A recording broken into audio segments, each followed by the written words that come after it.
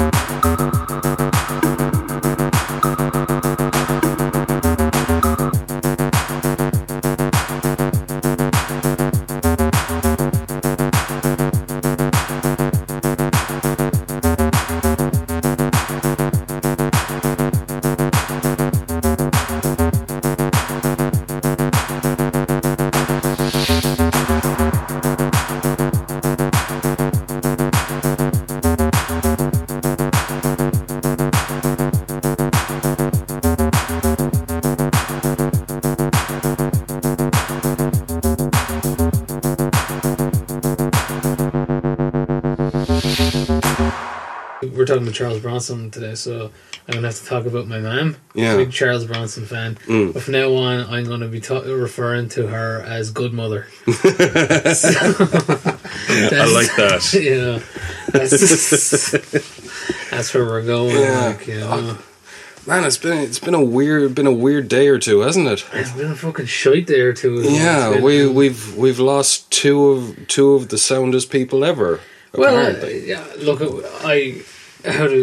obviously we're on a cold open here, but we're just gonna rap for a little bit, if you will, as the dream would say.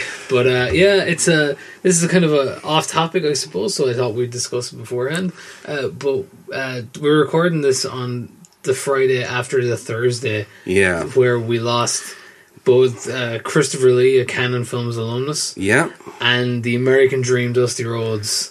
And frankly, I'm not sure which one I'm more upset about. Well, it's kind of weird. Christopher Lee will start off with. Lee, of course, starred in House of Long Shadows, which was a dream project of Menachem Golan's when he got to America. And we haven't discussed that yet, obviously. I'm looking forward to that one. That might be a Halloween episode. But could be. Christopher Lee sadly passed away at the age of 93. Christopher Lee was one of my favourite actors, hands down. He started, my kind of fandom of him... Oh, fandom, Jesus Christ. Oh my god, it's Christopher Lee. Yeah, he was my one true pairing. But just him. Good Brother, who edits the show, he and myself once sat down and tried to catalogue what the most metal things in the history of the world were.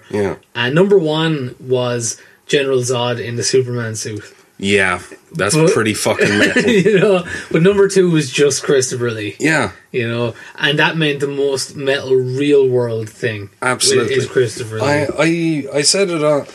I posted up a little tribute to him online, and I said in it that man got more fucking living in than just about anyone who's ever existed. No doubt about it. I mean, as I said, for me, it started when I was a kid. There's a film called Mio in the Land of Far Away.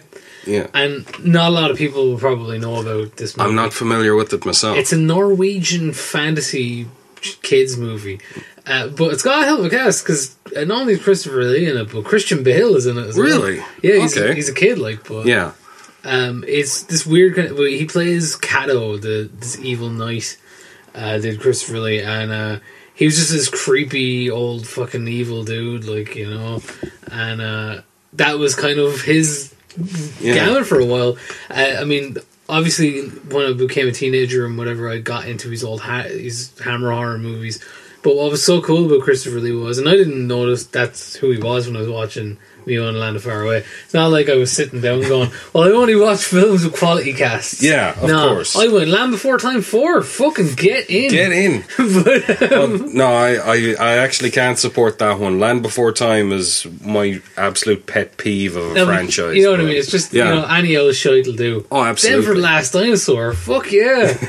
But, yeah, when years later, then I got into his Hammer work, and I mean, I love Bela Lugosi, right? And Bela Lugosi's probably my favorite Dracula, but I kind of have to say that Christopher Lee was the best Dracula. Yeah, that guy just brought so much menace to that role. We had an argument about this a few weeks back about who was the best Dracula. Yeah, we were both in agreement Richard Roxburgh was the worst. Oh yeah, because he was fucking awful. Someone should have actually staked that fucking idiot. And he's not a bad actor generally. But I know, but God he's damn, terrible. he was fucking awful in that. Awful.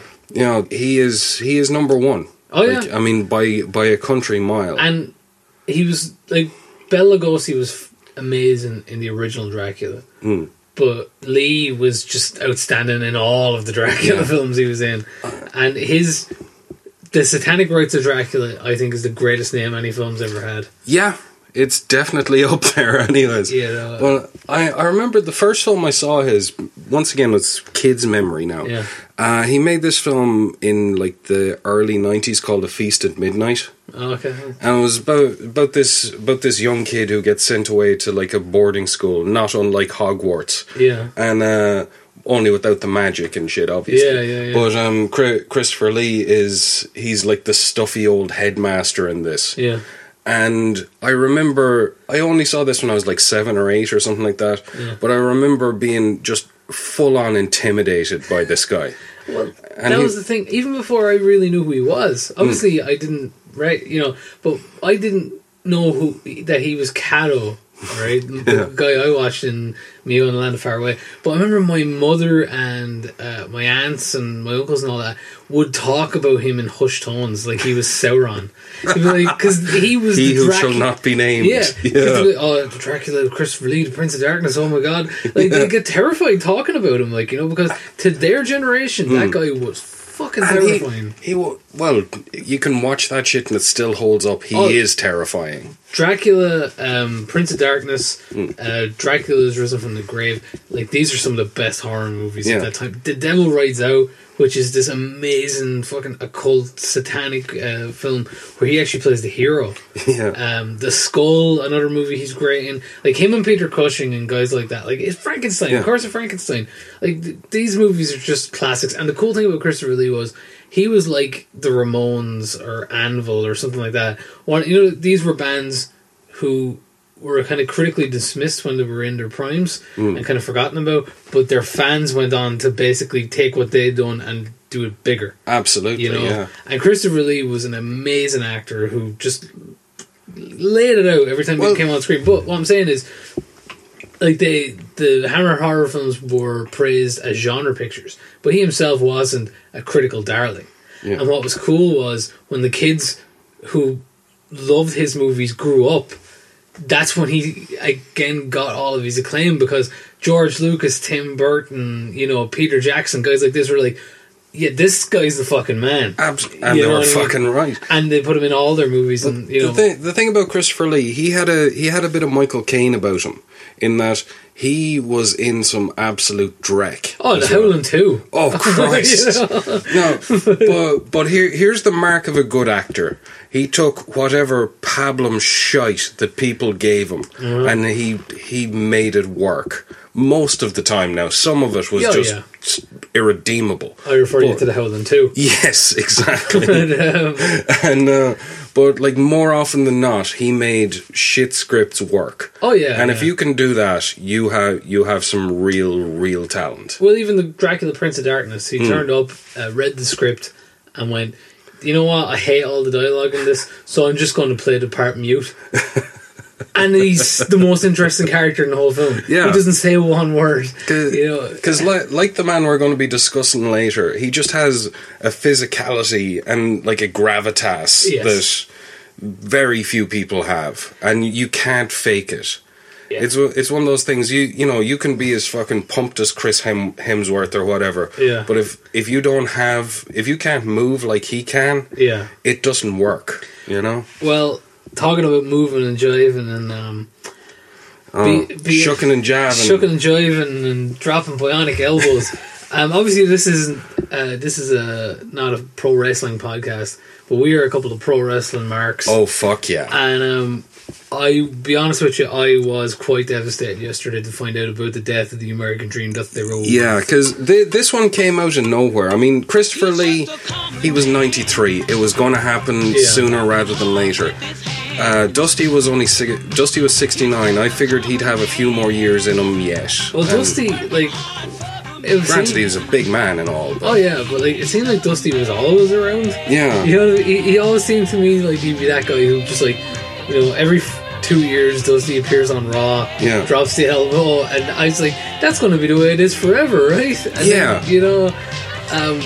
He'd come in, he'd try to give Cody a rub, it wouldn't work. He'd come back again in 2 years' time, try to make it happen again. Well, the thing, like Dusty Rhodes, American Dreams, who we're talking about, Dusty was one of the greatest professional wrestlers of all time. Yeah. Like, when you talk, like, he was an underrated in-ring worker, I think. Like, Dusty had some phenomenal matches, and if I was to recommend one or two, I would say go hunt down his match with Barry Windham that's featured on the Rise and Fall of WCW. Yeah. And I would also recommend their Great American Bash 86 Ric Flair versus Dusty Rhodes for the world title in the cage. Hells yes. You know, there's a thing called ring psychology, and Dusty Rhodes wasn't so much a fucking doctor in it as he was the guy who invented it all.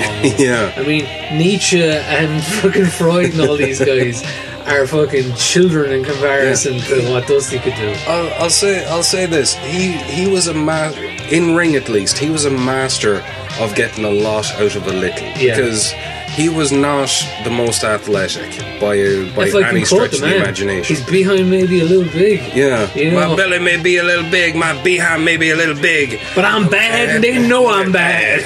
But Dusty on the microphone, like so many people, like so many actors and whatever else, the CGI castles exploding around them and whatever. Dusty Rhodes needed a microphone, and he'd just stand there and he would talk to you just through the TV, and he was just so magnetic. I mean, as I said, I put out a thing on my personal social media where I was like, so many personal memories attached to Dusty. Like, one that I forgot about, but I think I'll bring up here is a good brother who was editing this show for us. Okay, one time when I first moved up to Galway, the A-Team was coming out, and I remember. Like, I was like, I don't care about the A-Team, you know, whatever. You know, I like the TV show, I don't need to see the movie. Okay. And then Charlotte Copley and Rampage Jackson came on Raw to promote it. And Dusty Rhodes at the end of the show cut a promo about how everyone should go see the A-Team. And it was so good, me and kayfabe. Right? Myself and Good Brother were just like, holy shit, we gotta go see this movie. Like, you know? And Dusty, he talked people into the building. That's what he fucking does. He talked us into a building he wasn't going to be anywhere near. Like, Dusty was just phenomenal. Like, and he as well. Oh, sorry, man. I didn't mean to cut you off. I want to say, like, the thing with Dust was, like, it didn't matter. Like, the reason his legend endured is because it didn't matter what he looked like, or, like, it didn't matter how, well, it didn't matter what he looked like, but it didn't matter how physically able he may have been based on his years in the ring. He could cut a promo before the match to make you care about him so much. Like in ECW, we had these matches with Steve Corino, and when you go back and look at them, it's just two dudes stabbing each other for 5 minutes. Pretty much. But the promos Dusty cut beforehand to make you believe it was a matter of life and death. Like, you know? And Steve fucking Corino. Yeah. I mean, who gives a shit about him? No. King of old school. All right. But that's the thing. Like, Dusty, I could go into many more, like including the story about like myself and yourself, telling an entire bar to shut up, so we could listen to one of his promos. Yeah, it was Payback about 2 years ago, I think it was. Yes, and it was in the middle of that Shield versus the Rhodes Brothers feud. Wonderful match. But beforehand, Dusty is there with his boys cutting a backstage promo, and the sound is down because we weren't we were the only people watching it, I think. So the sound was down. And we shouted over at the barman, Mike, fucking lob the sound up there. He wouldn't lob it up high enough so we could hear it. So we fucking shot over beside the fucking TV and held our ears up against the speakers just so we could hear this. And was it me or you who shouted at the bar? I think we both just kind of went, shut the fuck up. We don't care what's going on in your mundane, miserable fucking existences. Oh, really? The wife is mad at you. She'll be mad at you again because you're a fucking alcoholic. Well, the dream is on. The dream is on. And this is more important. Like, I think I told you the story about how, like, Liam, who's a listener to this show, and he produced that It's Time track. Which I love. Oh, great track. And anyway, me and him, we went to see a friend of ours in a play. And she was up. It was an intermission, and in the second act, it was the Crucible. She was supposed to be crying, so we were we went outside for the intermission, and we didn't know we were under her window, and we just started doing impressions of Dusty as if he was a Captain Planet villain. And we were just there. I remember I was there going, "Babe, American dream, that's the rules. It's going to pollute this earth if that's what it takes to get the textile industry in this country back on the feet. Because the American people need to put food on their family's table. And I tell you this, you're going to hug a tree, but ain't no meal going to fall out of it." It was that kind of stuff over and over again. And the thing about Dusty, and there's a line I want to leave this on, if that's okay with yourself. Absolutely. Dusty, one of Dusty's greatest promos was the Hard Times promo. Yeah. And Dusty, I remember at the end of it, he talked about when people fall on hard times, this is just just in general, and he said, he goes, he talked about different examples, people being shut down in auto factories and whatever else. And then he said, and that's why we're out here trying to give you good times, And the thing is, I know a lot of people in the last year who've had a lot of badness happen to them, who've fallen on hard times. I know a lot of people will be feeling the hard time blues because of Big Dust gone, Fuck yeah. And that's why I think we probably sit here and do these shows so we can give people those little good times throughout their week, And that's why, guys like Dusty, they're crazy. Guys like Christopher Lee, they did. That's what they did. They entertained us, Yeah. And if we can do even a modicum of that for you, well, then we'll be living on the end of a lightning bolt. That's what we're aiming for. Anyway, we should probably get into talking some canon. Yeah, let's get into the canon. Come on. Logo. It's Dusty Rhodes, the American Dream, the Great American Bash, the hottest ticket in town, coming throughout this country. July the 1st in Philly. In Washington, D.C., Dusty Rhodes, the American Dream, gets his chance once again at destiny, at what all dreams are made of in this country. Living in the promised land, being the best you can. That's what it's all about. Ending up in Fulton County Stadium in Atlanta, Georgia. A Great American Bash. In this year of 1986, Miss Liberty, living in the promised land, Dusty Rhodes faces his sternest test. Because no matter how much a fever pitch the Great American Dream provides for the people throughout television land, throughout arena land, throughout wrestling land, there is one thing that stands out in the mind of millions of people throughout this country daily. Whether you like wrestling or not does not matter. Ole Anderson and Dusty Rhodes have to somewhere, sometime, someplace in this thing that has for years driven this inside of me to be as bad as I can, to be mean, to be ugly, to be nasty, to get round dirty. And Ole Anderson, you're on your last leg. This might be the swan song, if you will. And like I said before, if it be that way, let it be. Nobody interfere. Me and you, the four horsemen, they need to ride on another planet. 'cause I reserved the stratosphere for me and you. And there ain't nobody else on the stratosphere. On the end of the lightning bolt that crashes through this great, vast atmosphere, Dusty Rhodes lives. I ride on the end, and I got a silver-studded saddle. And I've rode there for 7 years. You got to come up to my place. Ole Anderson and Dusty Rhodes, the Midnight Express, baby doll, everybody. Get it now, the hottest ticket in town, the Great American Bash, living on the end of a lightning bolt.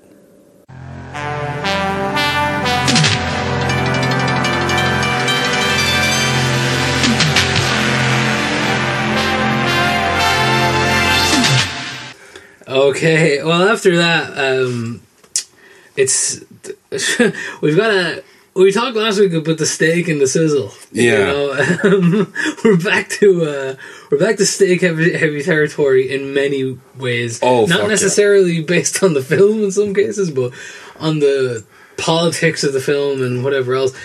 We got to talk about Death Wish 2, which is obviously the film we're going to discuss today. But you might be wondering to yourself why are they going after Death Wish 2 and not Death Wish 1? But Death Wish 1 wasn't a canon film. Exactly. And I think what we'll have to do firsthand is just talk about Death Wish 1 just for 2 or 3 minutes. Yeah. Right. You've done a bit more research on Death Wish 1, so why don't you lead it? Why don't you inform the public, baby, on Death Wish 1? Death Wish 1, released in 1974, for my money at least, is one of the seminal films of the 1970s. I agree with that. It is one of the most provocative pieces of cinema I think I've ever seen. For my money, it's a meditation on victims' rights, post-traumatic stress disorder, vigilantism. It raises a lot of hard questions and doesn't give any easy answers. You can almost get past the fact that it was directed by a man who, let's be perfectly honest, is a bit of a scumbag. Oh, we'll get into that. We'll get into that in a bit. And what holds this together is the absolute monolithic fucking performance of our star, of Chuck Bronson, because this guy, Chuck Bronson was the perfect Paul Kersey. Chuck Bronson, he's been in a ton of movies, and a ton of movies that I've really loved, but to me, he is Paul Kersey. Well, that's the thing, when Charles Bronson died, I mean, Charles Bronson, for my money, may have been in the greatest film ever made. What's that? Once Upon a Time in the West. Yeah, you're onto something there. You know, I'm not necessarily going to put down that as it is the greatest movie of all time. However, it's in the conversation. It's in the top 1, you know? But it's in the top 5 anyway. Yeah. You know, it's just that movie's incredible, and he's amazing in it. But like Bronson, when he died back in 2003, I believe, I remember when the obituaries came out, it wasn't Charles Bronson star of The Great Escape, Charles Bronson star of Once Upon a Time in the West. It was Charles Bronson star of the Death Wish films. Yeah. And this was his signature role, you know. The Death Wish 1, I haven't seen it in a number of years, but it's a really kind of slow-moving, brutal kind of film, and it's, you know, it's about a guy, Paul Kersey, whose wife and daughter his wife gets murdered and his daughter is brutally raped by a young Jeff Goldblum, amongst others. But the thing was with that film, it's a real morally ambiguous kind of discussion of vigilantism, and there's so much amazing symbolism in it, because to try and get over his wife's death, he goes on holiday to Montana, and he kind of becomes entrenched in cowboy culture. Yeah. And this is like the visual of Bronson reattaching himself to a kind of cinematic language that existed 20 years ago that he was a part of. Yeah, you know, it's the American mythos. He was sort of because the cowboy thing. They made cowboy movies for about 3 times longer than the actual period they set them in lasted. You know, they've mythologized this thing to the point where it's like whatever it is. Whatever it really was is completely lost. Oh, yeah. And, you know, it's one of those things. I'm guessing you have to be American to truly get it. I dig cowboy movies and everything. I don't know. I mean, again, Once Upon a Time in the West, for my money, might be the best Western made by an Italian. Yeah, true. Like, some of the best Westerns were spaghetti Westerns made by Italians, like, you know. Yeah, Chioma. Chioma, man. Fucking. Fuck yeah. Django, fucking... Like one of my true heroes, Mo Dempsey. I remember he said, "What you call it?" He I think he was probably a bit tired that day. And he goes, "Well, they called them spaghetti westerns because they shot them in Spain." And I know what he was going for. Yeah, but, you know, and Mo is a fucking awesome dude. Like, but the thing with Death Wish 1, it's ultimately about one man who just pushed to the fucking edge, and like the police won't solve the crime of his wife and daughter being attacked. Like, nothing is done about it. So he just fucking grabs. I remember at first he grabs a sock full of coins and goes and batters people with it, and then he just goes, right, fuck it, and tools up with a gun and goes out and just starts murdering fucking. And it's not even a straight revenge thing. It's just whoever. He doesn't get the guys who did it. No, he just goes on a fucking rampage. Like. And little bit of trivia in the first one, at least, he gets a young Denzel Washington. Does he? Yeah, I think it is. Anyways, it could be. Number 3. I get confused about this. There's a young actor coming up in this film. Absolutely, yeah. But anyway, like, this is the one thing that Death Wish didn't need. It ends with Kersey being run out of New York. Right? And it's really ambiguous ending, and you're thinking, it's like the question is left up to the audience: has he gone too far? Is he still a good guy, etc.? Yeah. And in an ambiguous ending like that, what it doesn't need is a sequel. Yeah. It got fucking 4. Alright. But I was thinking about this, or I watched Death Wish 1 a couple of days before I watched this one, and I was thinking it would have been a better film had Kersey died at the end. Probably, yeah. You know, I mean, because that's what happened now. Because my thinking on the matter was the guy that Kersey really wanted dead was himself. Yeah, that was the way I always read it. It's like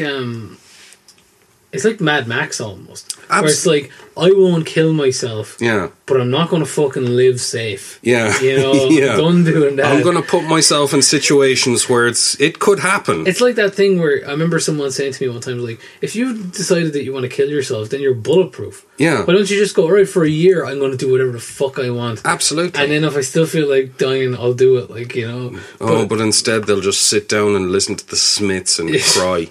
Well, not if you grab a piece and run onto the subway and fucking blow dudes away. No, I'm talking about most suicidal fuckers. But anyway, the last thing a film like that needed a sequel. It got 4. Yeah. I'll name them off here. There's Death Wish, Death Wish 2, Wish Harder, Death Wish 3, London Calling, Death Wish 4, The Crackdown, which is his actual subtitle, and Death Wish 5, Why Am I Still Alive? I like to think that they were going to make more, so I thought about films they could have made up until 2003, up until Charles Bronson's death. So Death Wish 666, The Great Beast of the Streets, was one I thought. Nice. Death Wish 7, Lucky Shot. I believe you said Las Vegas, Nevada would be where that's at. Exactly. Death Wish Hate, which will come out after American History X. You know what I'm saying? H8. Yeah. That's what we're going for here. And just a swastika on the box. Yeah. Hate Club? I thought they were dead. Nick Cage! Nick Cage, Nick Hatred. Fuck you. Will you see how far we're gonna go? I'm out of here. This is Robbie Marino, CZW with Zandig. Oh my god, what the fuck just happened? What do you mean what happened? What are you, blind? Jesus! There was 5 of them! It took 5 of them! Justice Pain! Hate Club! The Hate Club's dead! Nick Cage! Nate Hatred! Who do you think you are? Nobody does this to Zandig! Nobody does this to the wife beater! Zandig, wife beater, Nick Mondo! We are the most ultraviolet force on the face of the earth! Oh my! Oh! Yo, you're gonna die! You are gonna die! I guarantee it! I am gonna kill you! Stolo! You people have not seen anything. This is just the start of Fake UTV. I am the ultraviolet icon. This is Robbie Marino. This is CZW, the most violent federation on the face of the earth. You just wait and see how far we're gonna go. I'm out of here.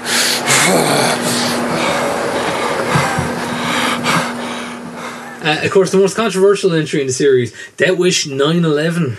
Oh, shit. You know, would come after that. I can only imagine what you had in mind for that one. Death Wish 10, then. Kersey's Dead, The Final Nightmare, a.k.a. Michael Winner's Wishmaster 3. Which is a fucking triple joke, I'll have you know. Plus a film I would finance if the people involved were still alive. Of course, Death Wish 11, Back from Heaven. Because Nice. it's a resurrection picture, because obviously died number. Oh, of course, 10. yeah. Death Wish 12, The Next Generation. That was the failed sequel with a bunch of young kids just running around killing people. Shia LaBeouf we're talking to him about it. Yeah, he couldn't grow the right mustache. Death Wish Unlucky 13, almost a sequel to Death Wish 7 Lucky Shot. Yeah. And of course, John Derek then would like to direct Death Wish 14. If there's grass on the pitch, play dead. Oh, God. Jesus Christ. Hey,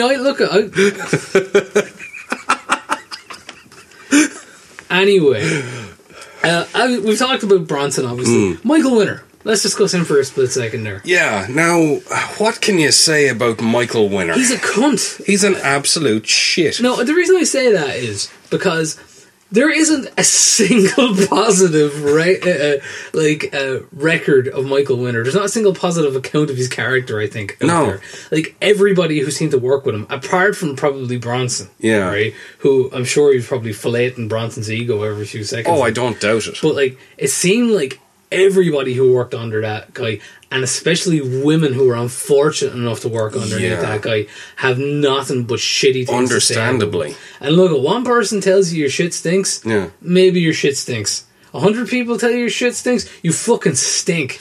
And like, the accounts of this guy's behaviour is reprehensible. And, you know, there's a show on British TV called Have I Got News for You? And in the first 2 or 3, started in the early 90s, in the first 2 or 3 seasons of it, a running gag they had was how much of an absolute cunt Michael Winner was. Yeah. And it always got a laugh. They had the Michael Winner cunty scale. Pretty much. It was like it was 1 to Michael Winner, and it was a 5-point scale. And I think Margaret Thatcher was a 4. That should tell you.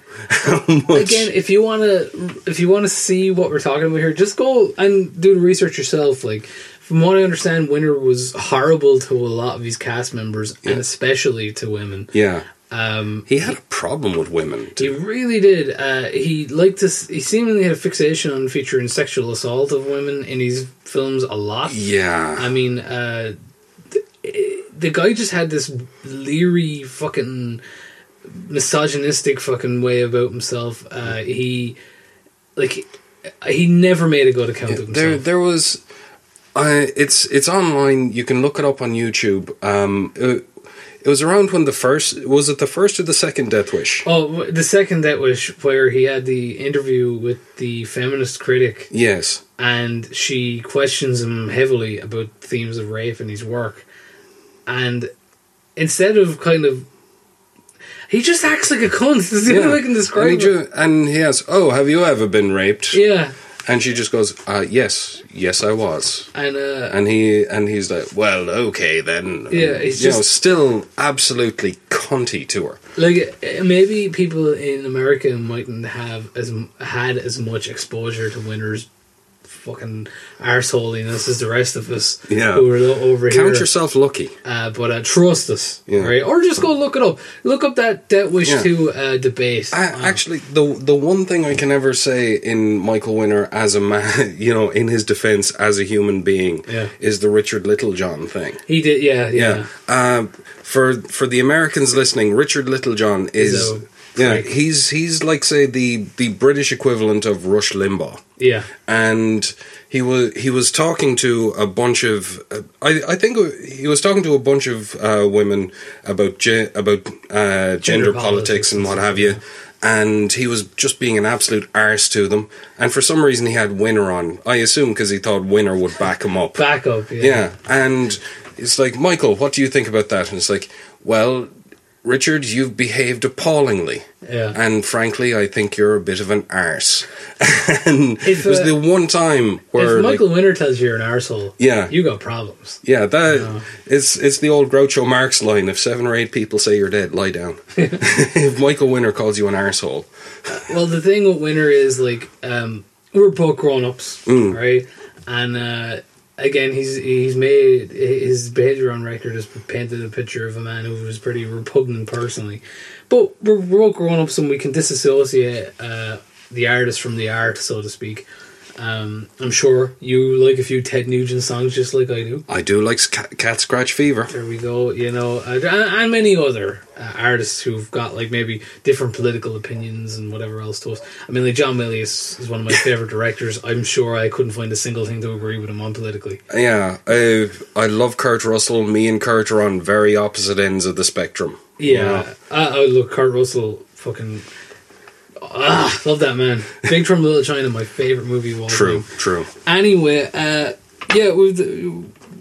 is a Michael Winner film directed by him and starring Charles Bronson. And I think we've probably prattled on long enough, a little bit longer than we usually do with our intros. So it's probably about time we got to Death Wish 2. Absolutely.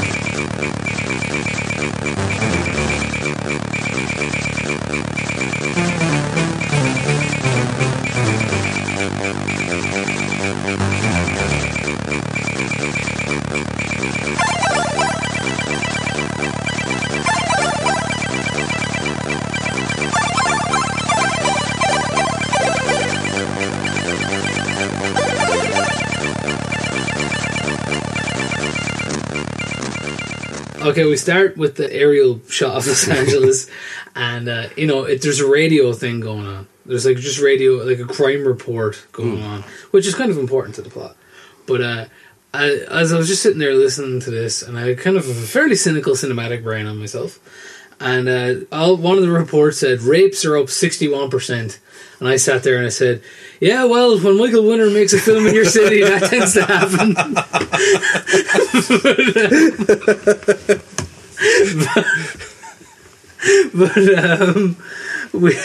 This is obviously Los Angeles. Death Wish 1, of course, set in New York. And Death Wish 1 ends in Chicago, but I guess Bronson didn't like Chicago. Apparently not. And sure, why not? I hear it's cold in the winter. True. But it's aerial shots. We're just kind of loosely setting the scene, and there's some music playing in the background. Of course, one person we forgot to mention in the intro to this, music by fucking Jimmy Page. Yeah, there is such a badass 80s riff playing when this opening montage is happening. It's a phenomenal fucking piece. It's on my MP3 player right now. Well, the thing is, like, Jimmy Page, like, great guitarist, and was in Led Zeppelin, and I'm sure I could ask you to name 5 classic Zeppelin songs, and then I could sit here, let you name them off, and if you asked me to do 5 different ones, I could do the same. And that's how good of a band they are. Yeah, if we start talking about how great Zeppelin are, we will be here for another fucking 5 days. But anyway, we see Charlie Bronson. Anyway, he's hanging out with his missus. Yeah. Jill Ireland, who's his actual missus. Really? Yeah. All right. That's his actual wife. And she was on the older side of Milfy at this point. She was, yeah. You know, she was getting on a bit, but she still would. Charles Bronson, you see, is housekeeper. She's making the house up. Yeah, that's unfortunate for her. Jill Ireland, who I'm sure, based on her actual matrimonial status with Charles Bronson, that's the only reason she escaped cinematic assault. Yeah. Because I'm sure Bronson would have pulled a fucking piece and put one in Michael Winner for real. True. But, and they go off to visit Charles Bronson's unfortunate daughter who survived the attack of the first film. And I just wrote here, he hugs his daughter, and without even thinking, I just wrote the words, I'd fucking love a hug off Charles Bronson. You know what I mean? Yeah. Because he's such a charismatic dude, But the only physical contact you'd get off Charles Bronson being a man is violent. It'd be a handshake that'd hurt. Yeah, but it'd hurt so good though. Yeah. But it just, I don't know. He's the kind of dude who is just fucking cool. Yeah, you know.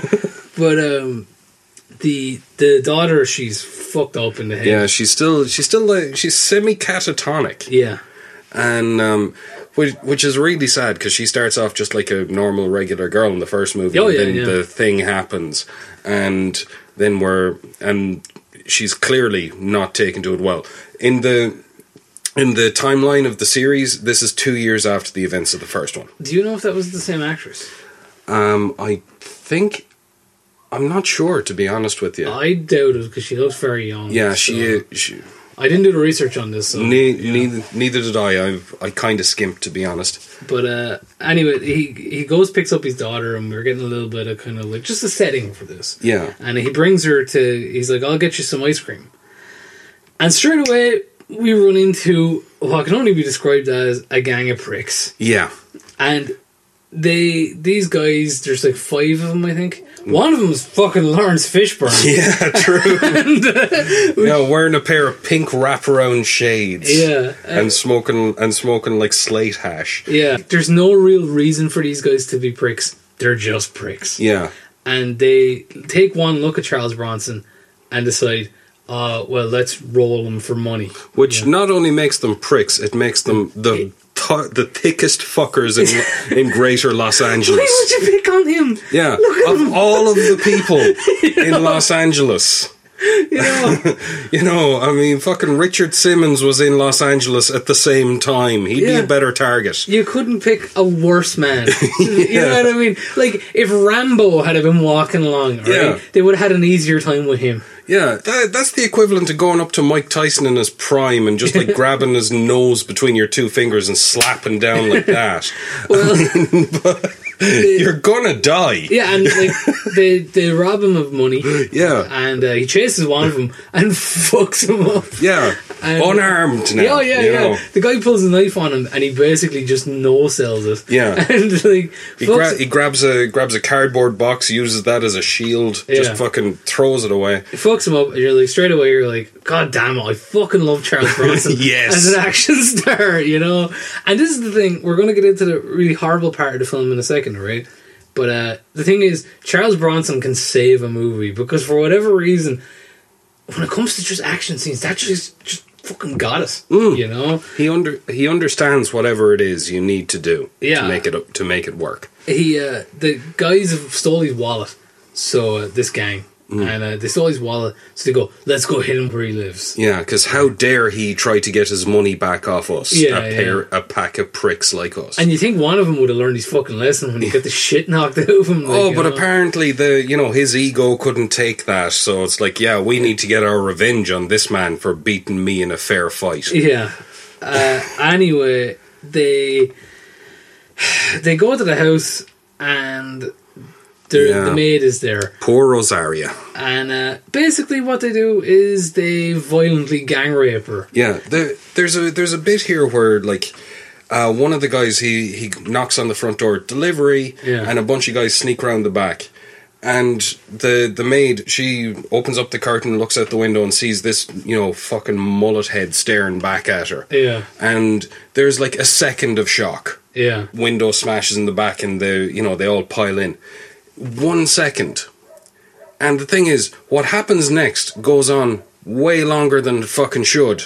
And this is like in the uncut version, which I have seen in the past, but the version I watched for this wasn't the uncut version. Yeah. The scene lasts for about 10 minutes. Yeah. It's this extended rape scene. And here's what bugs me about it the most. All right, first of all, I can fucking do without rape scenes. Yes, right, absolutely. I don't like them. All right? Just like rape in general. We could do without it. I don't, it's like when... remember the miscarriage thing on Raw? Yeah. Could do without that. Oh, fuck yeah. I could just do... Sexual violence is something... Like, not to say that it can't be discussed and portrayed intelligently on film. It can. A film I would recommend checking out is Martha Marcy May Marlene. That film deals with it exceptionally well. Yeah, and that's a hard watch, but it's a good watch. But you know what I mean? Like, there are good movies out there that deal with this kind of stuff. Irreversible is another one. There you go. But again, Irreversible. So no, but it should be a hard watch. Yeah. Whereas this, those films exist to kind of discuss that kind of thing. Yeah. And take on the topic head on, right? The rape scenes in this film only exist to motivate Charles Bronson into action. Like, the female character, and to provide a weird sexual content, Yeah. So it's just like, oh, well, we need some female characters to get raped, so Charles Bronson can go fight, See, it happened in the first film. And in the first film, you can understand it. Oh, I will defend the first film. In the first film, you need something really extreme to provoke such an extreme reaction. Yeah. So it makes sense in that content. In that context, I should say. In the second one, it's unnecessary because he's already that guy. He's already Paul Kersey, architect / Batman. He doesn't need an extra fucking it's rape. It's fucking lazy. To make it is. Yeah, it's lazy and it's fucking repugnant. I mean, they could have done anything. They could have just like fucking sliced her up a bit. They could have just killed. They could have just like stabbed her in the stomach. Any sort of any sort of unpleasant but not rape stuff. Yeah. Would have sufficed to make this work. However, our director made the choice. He's like, well, what worked in the first one? Well, there was a rape scene there. So let's do a shitload more rapes in this movie. Yeah, and the way it's filmed is just like, it's like they'll always make the case, and Michael Winner himself make the case. It's like, oh, rape happens and all that. Yeah, but the way you filmed this rape is to elicit excitement almost. Like, it's not like your one's crying and all that, but it's more so about the guys raping her. The uncut version of this, it's video nasty territory. It is, yeah. It's it's if anything, it's like a worse version of I Spit on Your Grave. Yeah. And I don't say that out of any sense of hyperbole. Yeah. I've watched I Spit in Your Grave, and it's like, okay, I can understand why that happened, and as unpleasant as it is, I can deal with it. Well, Marzarichi, Death Wish 2, oh my god. In Marzarichi, of course, the guy who directed I Spit in Your Grave, the reason he made that film was so he could, in a way, exorcise his own demons, because him and his son apparently were walking through Central Park in New York, and they came across like a woman who'd been violently gang raped. Oh god. And like he said, that kind of haunted him for years, so that's why he wanted to make a movie. I can imagine. And obviously we know what I Spit in Your Grave is about. But anyway, we're going to have to discuss this in a bit more. The guys basically fucking they do what they do. Kersey comes home, they kill her in front of him, kidnap Kersey's daughter, and knock Paul out. Yeah. Now, of course, Charles Bronson fights back, but they get the better of him, And then, what do you follow up one horrible rape scene with? Another one. Yeah, you think I have it written down here. You'd think these boys would be worn out after the first one, but apparently Morpheus has been handing out the blue pills. Yeah, it's oh god. So yeah, they go back to their hideout. Yeah, and they in the version I saw it was cut, but there is another extended rape scene here. Yeah, and then after that, Paul Kersey's daughter, Carol. Yeah, Carol. Sorry, she kills herself. Yeah, she gets an open opportunity. She runs from them, jumps out a window, and impales herself on a spiked fence. Yeah, and oh my god, this is one of the worst fucking scenes in all of cinema. Oh, it's like they're gang raping a woman who already has shell shock from being raped 2 years prior. Yeah, she can barely fucking function as it is. As the thing that really bugs me is these characters only exist to be raped and killed. Yeah, it's just like here's some cheap shit. Yeah, honestly, man, you could take a quadruple amputee, put a fucking Star of David t-shirt on them, drop them in the Gaza Strip, and they have a better chance of survival than a woman in a Death Wish movie. I'm not kidding. Well, anyway, to get off this unpleasantness, Kersey's they go to his funeral and whatever else, and he's clearly rattled. He goes away and cuts some firewood in a cutscene. Yeah, his boss gives him the loan of his cabin for a while, and it's just, I'm not sure why this scene is here. It's just him looking out at vistas while, like, you know, Native American music plays in the background. Yeah. Like he's getting the spirit of the West in him or something like that. The West. You know, yeah, I said that wrong, but the culture came out in me there.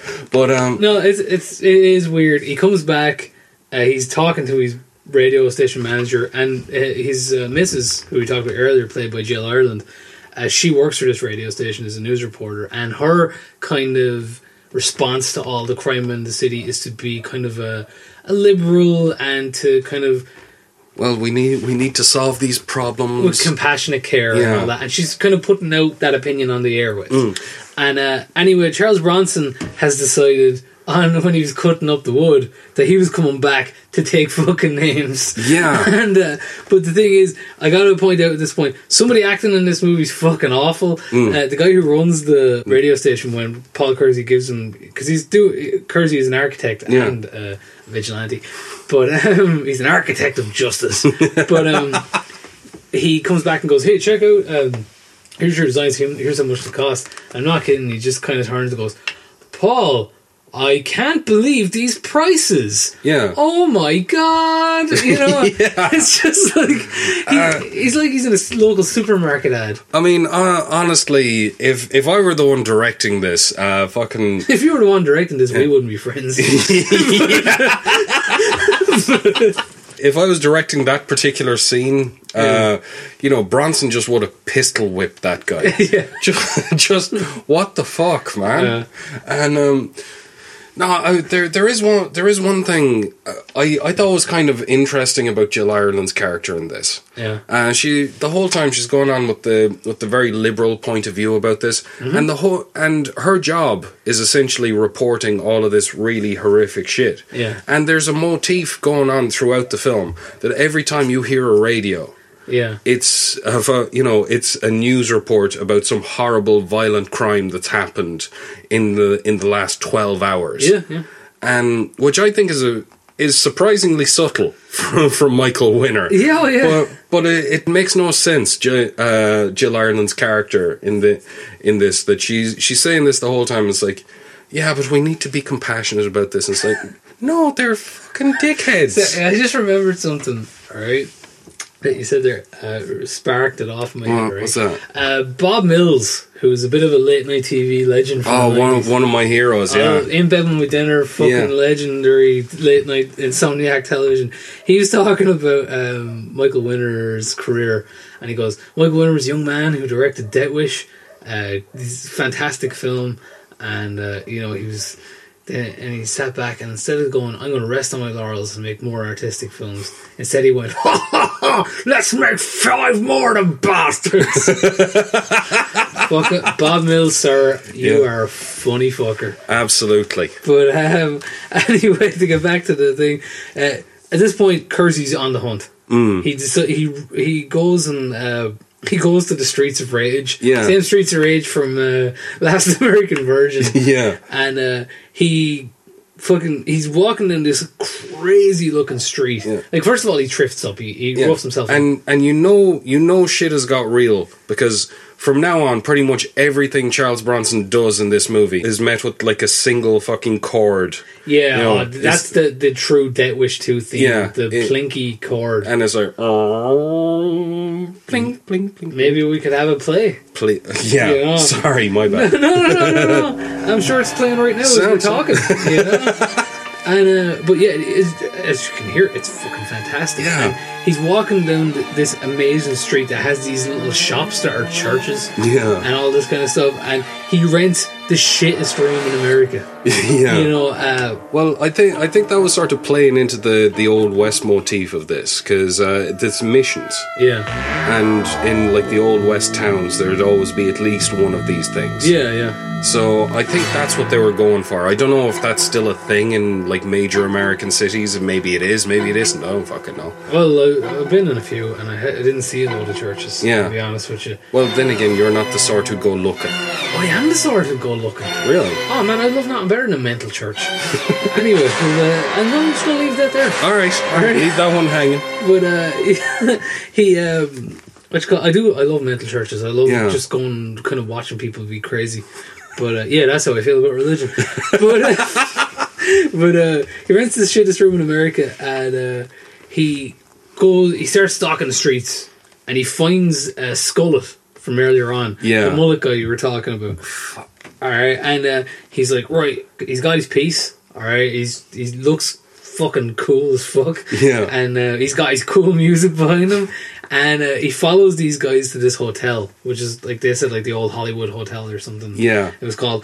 And I'm not kidding, there's so many fucking rats there. It's almost the ECW arena. Yeah, again, it's on the rape scene side of the subtlety scope of this movie. Because this film is capable of, like, really subtle and things that sort of get under your skin, and it's, like, just really obvious. Yeah. And, you know, as Kersey is slowly walking down these stairs, it's a shot of his feet going down and just a shitload of rats going down beside him. Yeah. It's like, could you be any more fucking obvious? This is end of the Departed level obvious. It's like I mixed it up there earlier on.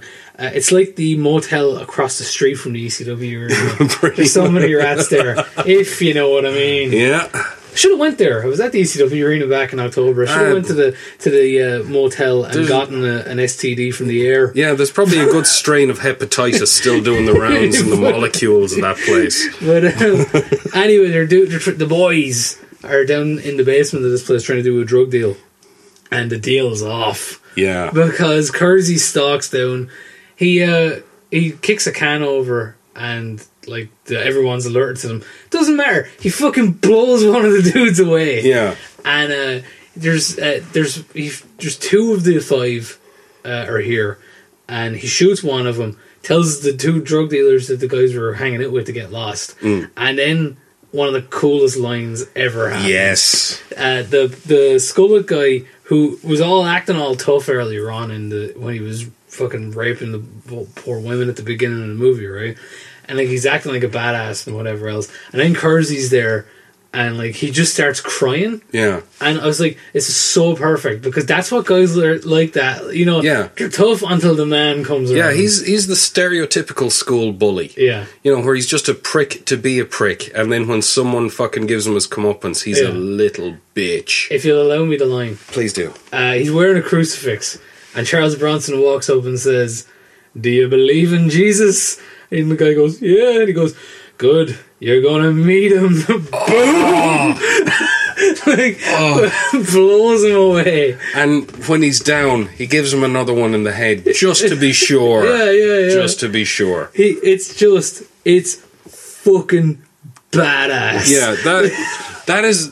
You know, that is up there with, you know, Let Off Some Steam Bennett and Smear Cold Mud on Me and any other fucking action movie one-liner you will ever hear. Yeah, and this is the problem with this movie, alright? Because despite all the horrific sexual content, the film is still fucking great. I know. Because Charles Bronson is such a badass. I mean, like I said it with the first one, that he held the thing together. Yeah. He really holds this fucking thing together. I was sitting there, like, the thing is, my mum is a big fan. Good mother is a fan, alright, of Charles Bronson. And she loves the Death Wish movies. Yeah. And I think, you know, like, a lot of her generation, they just go, oh, I love Death Wish.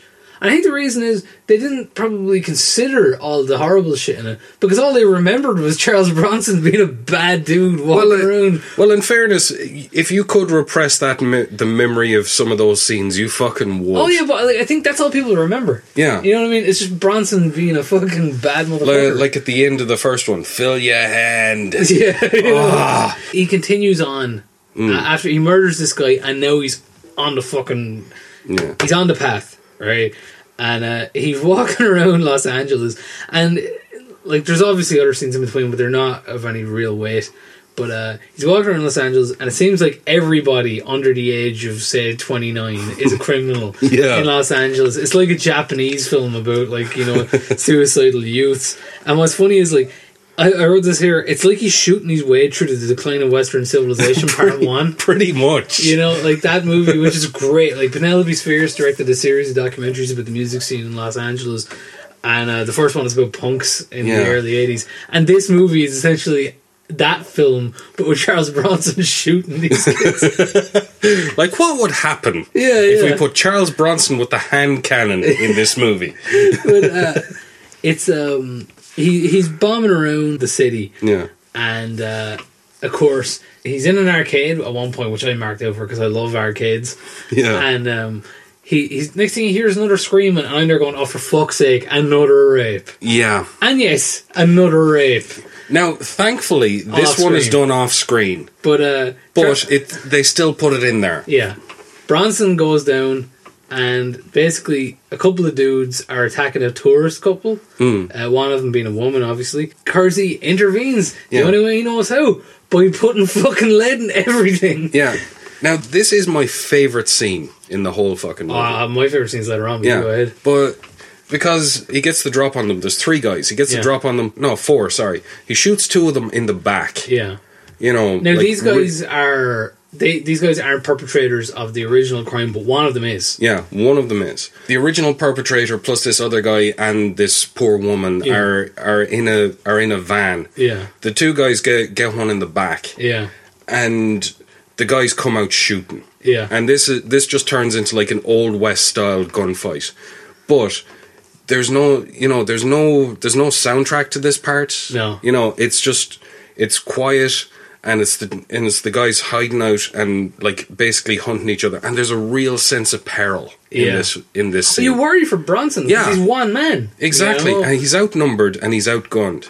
And there's the one of the attackers brings the woman out, and of course her tits are out. Of course, and she's just like, "Oh no, don't shoot or whatever." And of course Bronson, like the guy's going, "Oh, kill her, man." And Bronson's like, I don't think so, and puts one in him, and that's the end of that. Yeah. And he picks up his other gun and runs after the last guy, who was one of the guys who attacked his daughter. And there's kind of a chase sequence here. The guy's hiding out in a forklift. Yeah. And when Bronson nearly finds him, he drives the forklift fucking at him and knocks over all these boxes, which Chuck narrowly fucking escapes. Yeah. And Chuck gets away and then shoots him square in the fucking face. I hate to say it, and at the risk of being a horrible fucking cliche, for this scene I've written in my notes, the hunter has become the hunted. And only something that fucking badass will elicit such a cheesy fucking cliche of a line. You're there going, you're fucked. You are fucked, son. Know? But he shoots the guy. Well, he doesn't shoot him in the face. He shoots him in like the chest. But he kind of JFKs out of the car. So the only way I can put it, he shoots him in one direction, but he kind of flies out in another. Yeah. I think that's just the editing in this film. Because some of the editing, to be fair, is kind of shitty. Yeah, you know, and there's another awesome line in this. Clearly not understanding Bronson at this point for some reason. Yeah. I expected him to have like an angry reaction to this guy. Yeah. And it was... Instead, what I got was far more awesome. It was just like a cold, monosyllabic bye. Yeah. It's like, you know what? you're not even worth the fucking effort. Yeah. And that was it. Like, you know, he's like, I'm going to put you down, and that's it. Like, you know. But there is... he runs away from the crime scene, like, and cops come or whatever. But this is one of the first GTA films where, as long as you get far enough away, you're grand. You're fine. You know? And of course, the people he saved, they won't cooperate with the police. There's a great line in this where the cops are trying to get an ID of Kersey out of them. Yeah. And the woman describes him as 6 foot tall and blonde. Yeah. And the man describes him as black with a red beard and 7'2". Yeah. It's like, oh fuck, you know. And your man has a completely legitimate criticism of the cops. It's like, you know, where the fuck were you collecting signing parking tickets? And he's right, because there are two constants in the Death Wish films. Like I said, if you're around Paul Kersey and you have a vagina, you're basically dead. And two, the cops will arrive 2 minutes after whatever the fuck is going down has happened. Yeah. Those are the two constants. That, three. That fucking, and Kersey in his hand cannon. Yeah. There's a whole lot of nothing kind of happens then with the police. Because I guess that they kind of discuss this, like the police are kind of going, Paul Kersey's on the whatever. Well, what happens in those scenes is the New York cops who let him go the first time. Yeah. It dawns on them that Kersey is doing his thing again. So they send the guy who tried to intimidate him into stopping in the first film, Detective Ochoa. And they decide, we'll try to get him to do it again. Because it worked so well the first fucking time. Yeah. But they go and try to get him to stop it. He talks to everybody on the police force, from the lowest guy to the big boss man himself at the top. Knew I'd get the big boss man in there.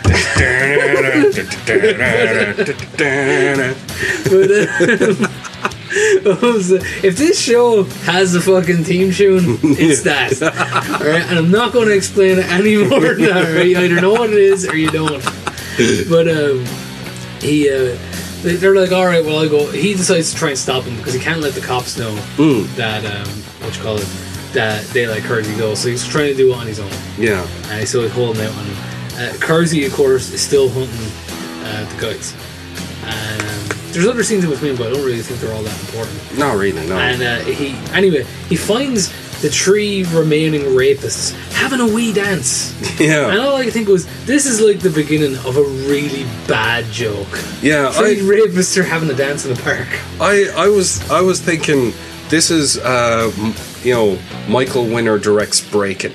That was what came to my mind. I'd hate that poor fucking what's his name? Special K would have been filled with Special K and fucking thrown out the back of a moving lorry. Was it Karen Kelly? Kelly, yeah. Oh, poor Kelly. Poor Kelly. Yeah. Poor Lucinda Dickey. I'm so glad she was spared the fate of being the Michael Winner. Same here. But I just wrote down here, they're dancing around and they start harassing a nurse for no good reason. They get on the bus, and all I think was, these people are the fucking worst. Yeah. You know? There is kind of a cool chase scene aspect to this.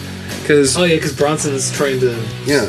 Well, Bronson is tailing these guys. Yeah. And Detective Ochoa is tailing him. Yeah. And they're all trying to keep... Yeah, they're all... they... Ochoa, he's trying to... Is he trying to stop Bronson? I'm not entirely sure. He's just keeping an eye on him. He's just keeping an eye on him, yeah. And they have to change buses and stuff like that. Yeah. And Ochoa is following them in a cab. And it's fucking weird. When they get to their destination. Yeah, the boys run off into the woods. Yeah. Bronson follows them. And your man, the cop, gives the cabbie half a tenner. Yeah. Because you get the other half and I get back. And all I think was that was a lot of money back then. And as well as that, he says, if you hear shooting, don't worry, it's target practice. How fucking would you have to be to believe that line? Because if I was driving a cab and someone told me to follow someone, and then when he got out and said, don't worry if you hear gunshots, I'm calling the fucking cops.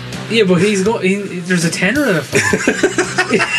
You know what I mean? The power of a tenner. Oh man, a tenner was a lot of money back then. I know, but he's not Virgil. Come on.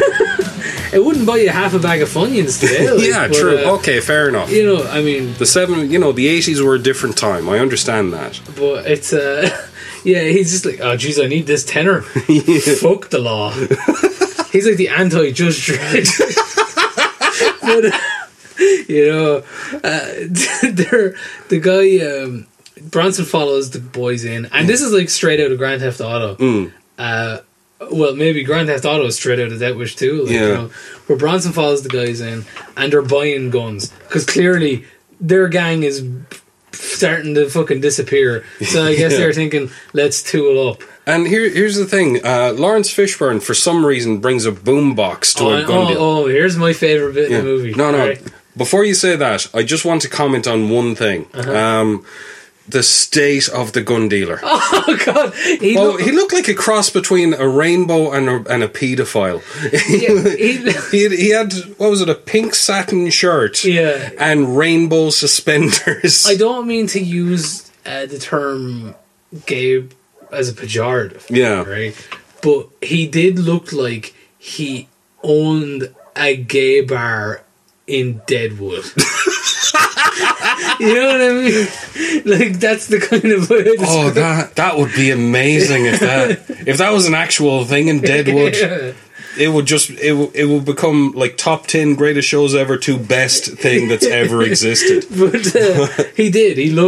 that was what he looked like. Yeah. He was amazing. He had that kind of weird, he reminded me of one of those, like, you know, he looks like someone you see in a documentary about Waco. That's all I'll say. Yeah, there was that look about, he had a gut, he had a bit of a neck beard going on. Yeah, he had like a Stephen Wright haircut. Yeah. Anyway, we'll after that, the cop spots that there's a sniper watching for Kersey because the boys are being watched, you know. Yeah. So the cop shoots the sniper, and then all fucking hell breaks loose. Yeah. Because this guy's selling these guys fucking M16s and hand cannons and all the rest, right? And Kersey then just starts fucking plugging rounds. The cop starts plugging rounds, you know. But he shoots one guy, one of the rapists, in the leg and the stomach, and he kind of goes down. But Lawrence Fishburne's character tries to back behind a pillar, and he holds up his boombox to try and shield himself. Yeah, just like a pure panicked reaction. Yeah, he holds it up in front of his face, and fucking Kersey, Bronson, whatever you want to call him, boom! Splits the fucking thing in half and shoots him right in the fucking mouth. It's my favourite moment in the movie. Like, bang! Yeah. Like, the thing fucking explodes and the guy goes down. And I don't care. I'm sitting there going, yeah. Yeah. Oh, don't get me wrong. I like the other scene better, but I was still going, fuck yes. You know, get in there. This is a fuck yeah action movie moment. Like, you know, and like they're taking dudes out, and unfortunately the cop gets tagged, and fucking the Deadwood, the dealer, he drives his car away and fucking tails it off a cliff. Yeah, and it's this. It's weird. It's an original car crash. Yeah. So usually in a cheaper movie or in any action movie, there's just this like catalogue of car crashes. Yeah, it's stock footage. Yeah. Now they filmed this originally for this movie, and the cool thing is the car falls on its side. Yeah. And then explodes. And it's fucking awesome. Yeah, it looks amazing. The last guy, and I remember his name, Nirvana his name is. Yeah. Who's this big kind of bushy headed dude. He runs away and gets away. He looks kind of like Cowboy from The Warriors. Yes. That's the best visual descriptor I can give. Or him. just like any guy with curly hair in the 70s who went, if I grow my hair out, it looks like Robert Plant. Yeah, pretty much. And then just ended up with just, you know, a big mess of hair on their head, like, you know. And, you know, he gets caught by the cops after... Well, they... No, we've got something to talk about. Sorry, yeah. Kersey has a talk with the dead cop. The guy got shot. And he goes... he's like, look at... Kersey goes, why are you protecting me? He goes, better you than them, you know? Yeah. Talking about the guys. So he's made a judgment call on these dudes. And it just reminded me of the chief from Samurai Cop. If you remember him, you know, I want these bastards dead! Kill them all! Actually, sorry... Maestro, if you wouldn't mind cutting in a bit of the Samurai Cop chief there. I should fire both of you. You never brought me one of those bastards in alive so I can nail him with something. And because of you, I'm about to be fired. I'm going to lose my pension. That means my future's gone. But you know something? I don't give a fuck. There's only one thing in this world I want. I want you to find that motherfucking Japanese gangster. I want you to kill him, and I want you to kill every one of his men. I want you to turn his house into a bloodbath. Don't leave anybody alive. And when they're all dead, you come back to me. And all three of us will turn our badges in. Say goodbye to it. We'll be off this police force for good. Okay, and we're back. The line I have in my notes is, Paul, of all the murderers I've ever met, you're by far the coolest. That, if I was writing the script, that would have been the line. Yeah. Because we're all fucking thinking it. But the last guy, Nirvana, is his name, and all I could think was, if this was a fucking if I knew he was going to be the last guy, and if Death Wish 2 was a film that came out in 1996, the tagline I would have put it with Nirvana is about to be Cobain. And that's what I was thinking. It would have been a different ending as well. There would have been a shotgun involved somehow. Yeah. Do you believe in heroin? Yeah, you're going to need it. Boom. You know, they call it black tar. Does that mean it'll come out slowly? Only one way to find out. But jeez, my Bronson impression's gone to shit. But anyway, yeah, don't worry about it. But what was it? The Kersey, he goes after this guy, and there's a sting operation by the police, because obviously they were interested. There's been a fucking mass shooting here, right?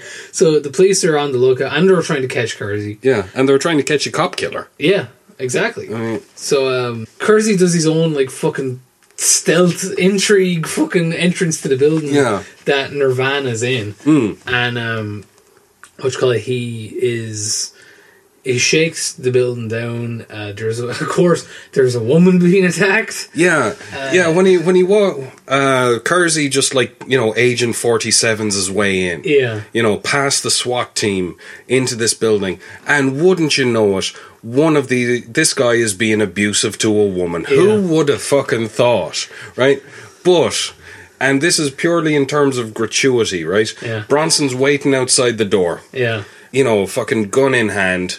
Your man gets the drop on him, which is, considering it's Bronson, is fucking amazing. Yeah. And slices his arm up, runs out the door. He gets caught by the cops. But of course, can I just say, he's a fucking hoss. He's taking cops out left, right, and centre because he's out of his mind on PCP. Oh, but he's like turfing them out. Yeah, he's just fucking throwing cops through buildings. But before he gets out there, just for a split second, they have to show the other girl who went in there with Nirvana. Yeah. She's out of her mind on drugs, listening to a Walkman with her tits out. Yeah, with her tits out. For no fucking good reason whatsoever, other than it's a Michael Winner joint. I'm just going to point this out here. Yeah. Right, just for the sake of clarity. Right? Some people have a problem with the word tits. Yeah. Right? Really? Yeah, they do. They think it's, for whatever reason, right? And they think when men use the word tits that we're being, I don't know, some kind of possessive or whatever. Yeah. However, I'll say this. Have you ever known a woman who didn't call her own tits? I've never met a girl who you know what I mean? call them. They always go, these are my tits, deal with it. Yeah. You know what I mean? And that's why we use the word tits. Absolutely. Because, all's fair. What silly person was on with that nonsense? It's just one of these things, it's that thing where you should... People feel it's a weird thing. It seems to be okay to joke about your dick or your, or whatever. Make as many cock jokes as you can. Well, oh my god, use a fucking descriptive word about female part of female anatomy, and some people lose their fucking mind. And honestly, it just has a lovely sound. Yeah, that word, yeah. tits. I love tits is great. And unless you say it like, "Oi, tits," then it's not cool. And we wouldn't ever sit down and call a woman sugar tits to the grader or whatever. No, of course sugar not. tits I think should be a compliment. You should only ever say that if you love someone. That's it. You know what I mean? But it's weird. Like I think a lot of like language kind of gets tuned up sometimes. Yeah, we need to reclaim tits. Tits is a great word, and tits are fucking fantastic. You know, I'll put that out there. I'm a fan. You know, we need to bring back tits. You know, a campaign more pointless than Justin Timberlake bringing back "Sexy" a couple of years ago. The thing is, though, it's like Irish women in particular are like, I don't think get enough credit for being as funny as they are about female anatomy. Oh, because fuck yeah. if you like, you haven't lived, trust me, only you've heard an Irish woman talk about her gee. Yeah. You know? And, here's... and talk about it in a casual manner. Yeah. The kind of manner that, like, on, say, like, social media and whatever, people go... And people always give out about men and whatever else, and go, men are afraid to talk about vaginas. And I remember watching, and all that kind of stuff, like, you know, and are afraid of vaginal imagery and all that. Not if you grow up in Ireland. No. Right? Like, because if you talk to Irish women, just in general... they'll tell you about their vaginas. Yeah. You know, like, it's not a fucking problem. And they'll use language far fouler than I would to describe them as well. And the thing as well is, like, there's this whole thing about, like, men don't want to talk about periods. Yeah. I don't know a single woman who hasn't talked to me with me at length about her period. Like, Irish women just talk about their periods. Yeah, it's just something that goes on. Like, you know, now, mate, I think it's only about a quarter of the women I know who've done it to me. Maybe you just have a look about you. I don't know. I do have a look about me. But it's just Capcom there. He'd love to hear about me excretions. Oh yeah, it's just and here's the thing: when people in Ireland in general talk about bodily functions, it's always a great bit of crack. Yeah, you know, there's still even a tiny little bit of Catholic shame involved. Yeah, and as well as that, there's always, even if you've heard every single word for every single body part and every single function, some drunk Egypt will come out with something you've never heard before. I heard a brilliant one there the last day, where a female friend of mine was talking about a friend of hers who was, and I quote, up on the Onyx Anaconda. Because she has an African boyfriend. Oh, okay. And my favourite one, and this is attached usually to older Irish women, who would say about a man who would engage in carnal activities with anyone who would offer such a service to him. They would often say, "Sure, he get up on a crack plate." And just think of the actual physics of that. That's not a pleasant experience. Anyway, to get back on topic, tits. Anyway, the Nirvana, because he's on PCP and all mental, he gets off when they bring him to court, and basically, he gets off. He gets into a mental institution. Yeah, the reality of that is not like they showed in this film. Well, if you want to see a kind of not realistic but probably more accurate description of what it's like to be sent to an asylum for the criminally insane, watch Bronson. Yeah, you know. No, usually what they do is they drug you to catatonia and just fucking leave you there. Yeah, it's a storage facility. Yeah, essentially. But this guy, apparently he's lucid, he's walking around. Oh, he's the cock of the walk. Yeah, he's having the time of his life. And Charles Bronson makes a visit to the hospital. Yeah. Out of feigning some liberal interest with his with a woman. With Jill. Now, the thing that cracked me up here was, before this scene, he asked her to marry him, and I was like, "Don't do it! Don't, for the love of God! You will die, you know. Do not marry Paul Kersey. You'll end up with a hole in your head you could stick your fist through. Don't do it." I mean, look, I'm just saying, it's a miracle, all right? Yeah. That a gang of sex attackers haven't just Mad Max style fucking craned a truck over as soon as he said that. Yeah. I mean, honest to God, I'm not sure which is more dangerous, being Paul Kersey's love interest or being trafficked. Yeah. Oh my God, the minute she said that, I half expected like Peter Sutcliffe to jump out from behind the bush and with a hammer. Or fucking Albert Fish to arrive out with some cheese wire or some shit like that. It was just I was like, "Don't do it, sweetheart." No. But she's like, "No, we're getting on this. We're going down to Acapulco and we'll fucking do this." Going local. Yeah. But they won't be staying too long. It's not Bronson style. They wouldn't be staying too long because he'd have to venge her fucking fucking death after a day or two. Yeah. You know? Well, him going to Mexico is, in general, is just a scary fucking prospect. Kidnapping capital of the world? Yeah, because basically it's gonna be Paul Kersey versus the Sequestro Express. Yeah. Or one of the cartels. And that, that's a fucking international incident plus the greatest movie never made. Do you believe in Jesus?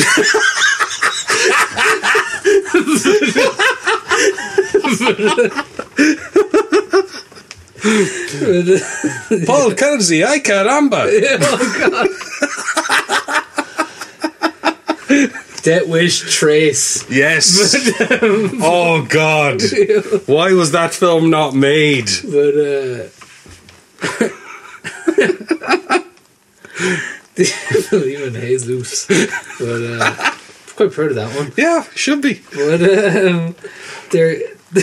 And the minute someone mentions Acapulco, you're just like, you're going loco, right? Of course. It's that, because that is a good little tune. Yeah, in fairness. It's a good little pop song from back in the day. Anyways, back on topic. Back on topic. Yeah. Now, this shit here, this is where, okay, the rape scene's horrific and everything, but happen in reality. Let's not fucking fool ourselves. Shit like that happens.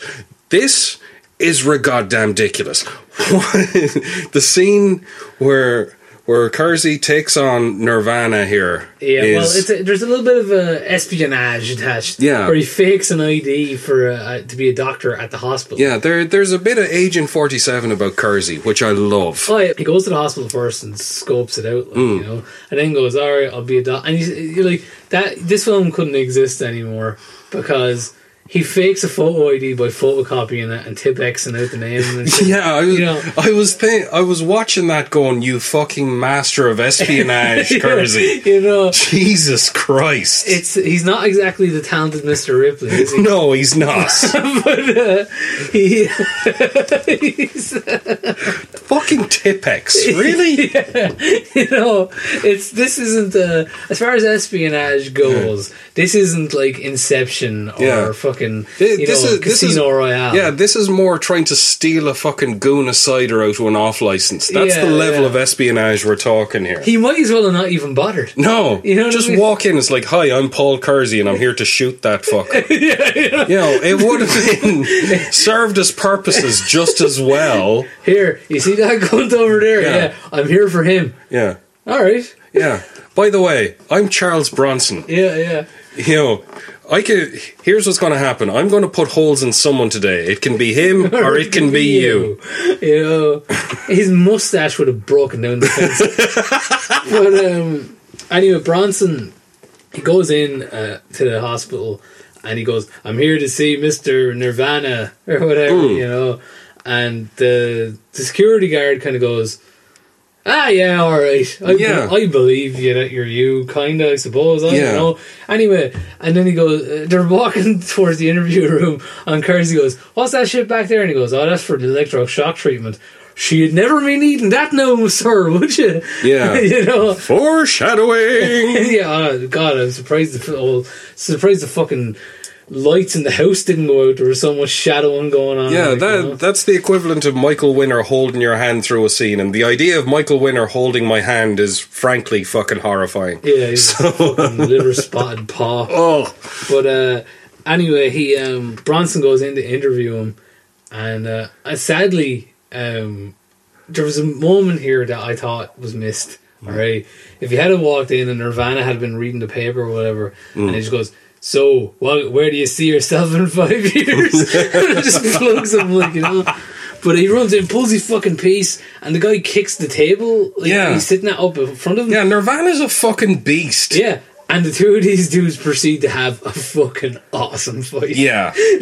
No, don't get me wrong. The fight is not the problem with this scene. The fight is fucking cool. Yeah. It's full on. Yeah. Kersey takes damage. And, and he fucking gives some as well. Oh, yeah. There's a bit where, in modern action movies and stuff, you see a lot of really well choreographed fight scenes, where there's flips and flops and whatever else. This scene there's literally a minute of Nirvana on the ground, and Kersey's just kicking them in the fucking face. This is a vicious scramble, which is what a fight really is. It's realistic, because it's just like, right, get your fucking shit in. Exactly. You know, like I remember watching The Raid, which is a wonderful film. Absolutely. But there's a bit near the end where they're fighting that guy, the butcher guy, or the Mad Dog. Yeah. And the two guys are fighting this guy, and they keep on pulling him up off the ground. Yeah. Because the fight scene needs for him to be standing. Right? Yeah. But when I was watching it, and I used to do judo, so I was used to fighting on the ground. I was like, jump on him, fucking armbar, like, you know. I from my experience of being in street fights, it's just sort of fucking stomp on him. But this is the thing, Kersey doesn't go. There's nothing fancy about what he's doing here. He's just kicking the fuck out of him, like, you know. But Nirvana, of course, gets up. He's got a shiv. He's stabbing at Paul Kersey. He fucking rips his shoulder out, like, you know. The two of them brawl to the back. And what's called? Again, this is a great fight. Like there's fucking guns and knives and tables and whatever else. Like a proper end fight. Yeah. You know? And then this guy is the final boss. Yeah. And the guy, anyway, he swings for Paul, misses, and punches into an electroshock machine. Yeah. And wouldn't you know it, Paul just happens to fall beside the switch. Yeah. You know, okay, guess what happens next? If you're thinking...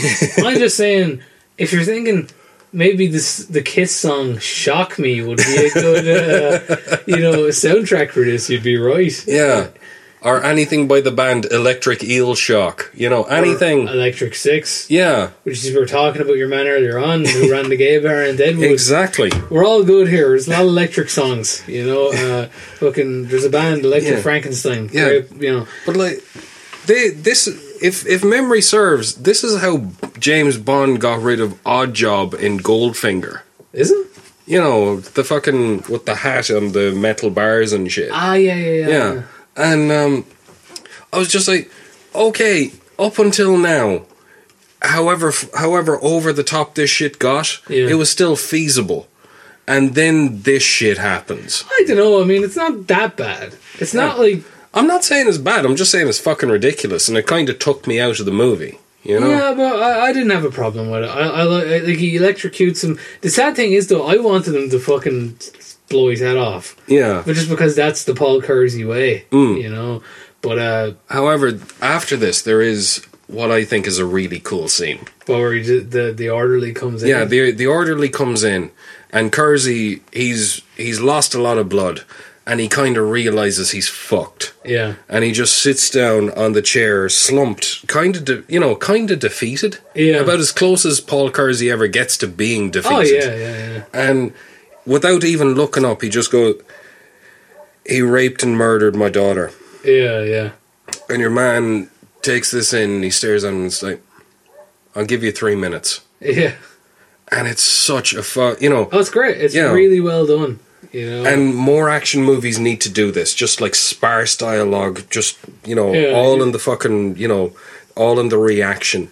And it's a fucking great scene. I don't know who the orderly is, but he's a damn good actor. It's weird, like this film is, and the Death Wish movies in particular are, and we're at the end here, obviously. The Jill Ireland, her character, she finds out that she finds some of his fake IDs, so she realizes, and she hears on the radio that Nirvana's been killed, so she kind of works it out because she suspected throughout the film that he is killing all these dudes. Well, Ochoa kind of said, he came to visit her. Yeah. And he's there going, no, I ain't killing people. And whatever. Of course not. You know, but she finds the thing. She leaves the engagement ring behind. Best decision she ever made in her fucking life. Fuck yeah! You know, if she'd have went down to Mexico, she would have ended up in a fucking bathtub with her fucking kidneys removed. And, you know, it would not have been a good fucking time for her. Oh Christ, no! Like, it's kind of an Incredible Hulk ending where it's kind of a downer, like, you know, in a way, yeah. But I half expected the piano theme to start playing. Yeah. You know? But it's weird. Like, he gets away with it, but there's no victory almost. Yeah. Like, it's the same, like, early on in the film. He's not, like... It's not like he's taking pleasure in what he's doing. Yeah. He's just like, I gotta do this because nobody else is gonna. You know? And but there's no revulsion in it either, which is kind of weird. He's just like, Paul Kersey is the other end of the dial. Yeah. Like, these guys it's the yin yang thing, you know. And the thing about this movie does really well is there's a lot of scenes where they show scenes of Kersey getting ready, and there's like this psycho style music playing in the background. Yeah. Because Kersey's the good guy, but there's a lot of darkness in him. Yeah. You know, it kind of reminded me of, you ever see that movie Maniac? Yeah. You know, the Jerry Spinell movie? Yeah. Kind of reminded me of that a little bit, which is a very fucking unsettling thing. Oh yeah, it's like, I don't know, like he's kind of a fascinating character because he's able to be normal as well, you know, and like it's just that thing where he's just like, I'll do this if I have to. Like at the end of the movie, like the final bit of this movie is him at a ceremony for the unveiling of this building he was working on. Yeah. And his boss comes up to him and is like, well, we've got this thing on Tuesday night, you know? Yeah. Would you be, you know, we'd love it if you could join us. And he just goes, well, where else would I be? Yeah, and then you see him on the streets again. And it just cuts to, like, Bronson backlit against, like, this 5-story building, and he looks like he's 100 feet tall. Yeah. And it looks fucking amazing. But I'm not sure what to make of this movie, to be perfectly honest. It's a troubling film. Yeah. In many respects, but I mean, Charles Bronson is so charismatic. Yeah. And so cool and such a great action star that he really does punch the film into the right directions, like, when he's on screen. The action, you know, he's brilliant in it. The action scenes, I should say, are... Oh, that's the thing. You cannot take that away from Michael Winner. Yeah. That guy can direct action well. Yes. And they're all tremendous. Like, oh, yeah. They're all... You and I both have different favourites, and we like them all. They're great. Like, and Death Wish 3 as well, which is not exactly a masterpiece of screenwriting. Oh, Christ, no. Or acting or whatever else. But the action scenes in it are fucking fantastic. Yeah. He knows how to put a film together that way. Like, some of the performances in this film are kind of ropey. Yeah. Some of the writing is dire, there are holes in this plot bigger than the fucking holes that Kersey leaves in people. Yeah, it's... I mean, no, I was thinking about this. You know when the cop gets shot? Yeah. You know, he went to the LAPD. They know that the only reason he's in town is to investigate Paul Kersey. Yeah. If he fucking turns up dead, the first person they should look for is Paul fucking Kersey. Why was he still allowed to walk around? Because he's Bronson. That's the only fucking reason. There's not a lot of you know, logic on show. Yeah. And the problem is they have pretensions towards being able to intelligently deal with, like, sexual assault and street crime and all that, but really it just ends up being exploitative trash. Like, you know. And it was rightfully called out for its content at the time. Yeah. However, it's also a fucking great action movie. Yeah. And okay, if you can get over the first half hour of this movie, and that's a big fucking if now, because it's. Oh, if you're on Tumblr, you're never going to watch it. It's not. Yeah, Christ no. You might if you're on the red pill, but stop smoking the sauce. I'm sorry. It just keeps coming up and as a fucking gag. Sorry, okay, but I only shaved my neck here. No, I'm just. If you can get past the first half hour of this movie, you can. It's a really enjoyable, if sort of schlocky exploitation action movie. Yep. However, that's a big ask. It depends on your capacity. Yeah, and your fucking stomach. Yeah. You know. Anyway, would you recommend it to people then? Yeah. I would. Yeah, so I guess thumbs up for me. Yeah. Now, granted, we did watch the unrated version this time out. So. Oh, no, I saw the cut version. The unrated version would be the uncut. Oh no, the cut version. I meant to say. Sorry. And now, granted, if we're watching the uncut version, we may have a very different opinion of this film. Yeah. Obviously, we've discussed Death Wish 2 at length, and I hope you'll indulge us with a little bit more of your time on this particular Friday, as we, of course, talked about Dusty Rhodes and the great Christopher Lee at the beginning of the show. And I hope you enjoyed listening to us talk about this. But the next film, American Ninja. Maestro, with the trailer, please. For 2,000 years, the sacred art of the ninja has been guarded in the East. Remember the day I found you. Now, it has come to the West. Remember what is hidden deep in your mind. He is the only soldier. Date of birth unknown. The only American. Who is he? Who is capable of defeating the secret Black Star Army.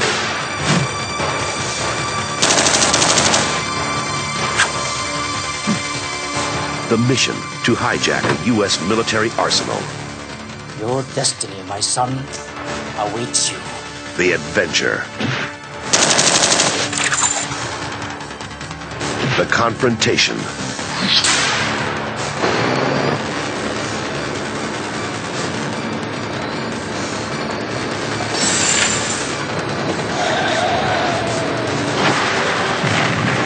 The code. I will honor the code, Father. The invasion.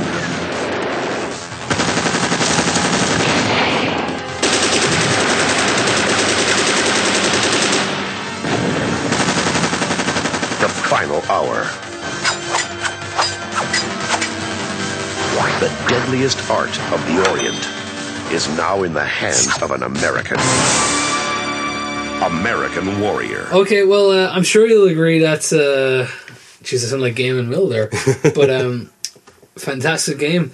But yeah, I really agree that's a very interesting, if not spectacular film. Probably, I'm sure you can even tell how spectacular it is just by listening to it. But it's we're going to be coming back in 2 weeks' time with a big muscle-bound American Ninja extravaganza from the director American Ninja, and I can't wait to talk about American Ninja. That's a movie I think we'll have a lot of fun talking about.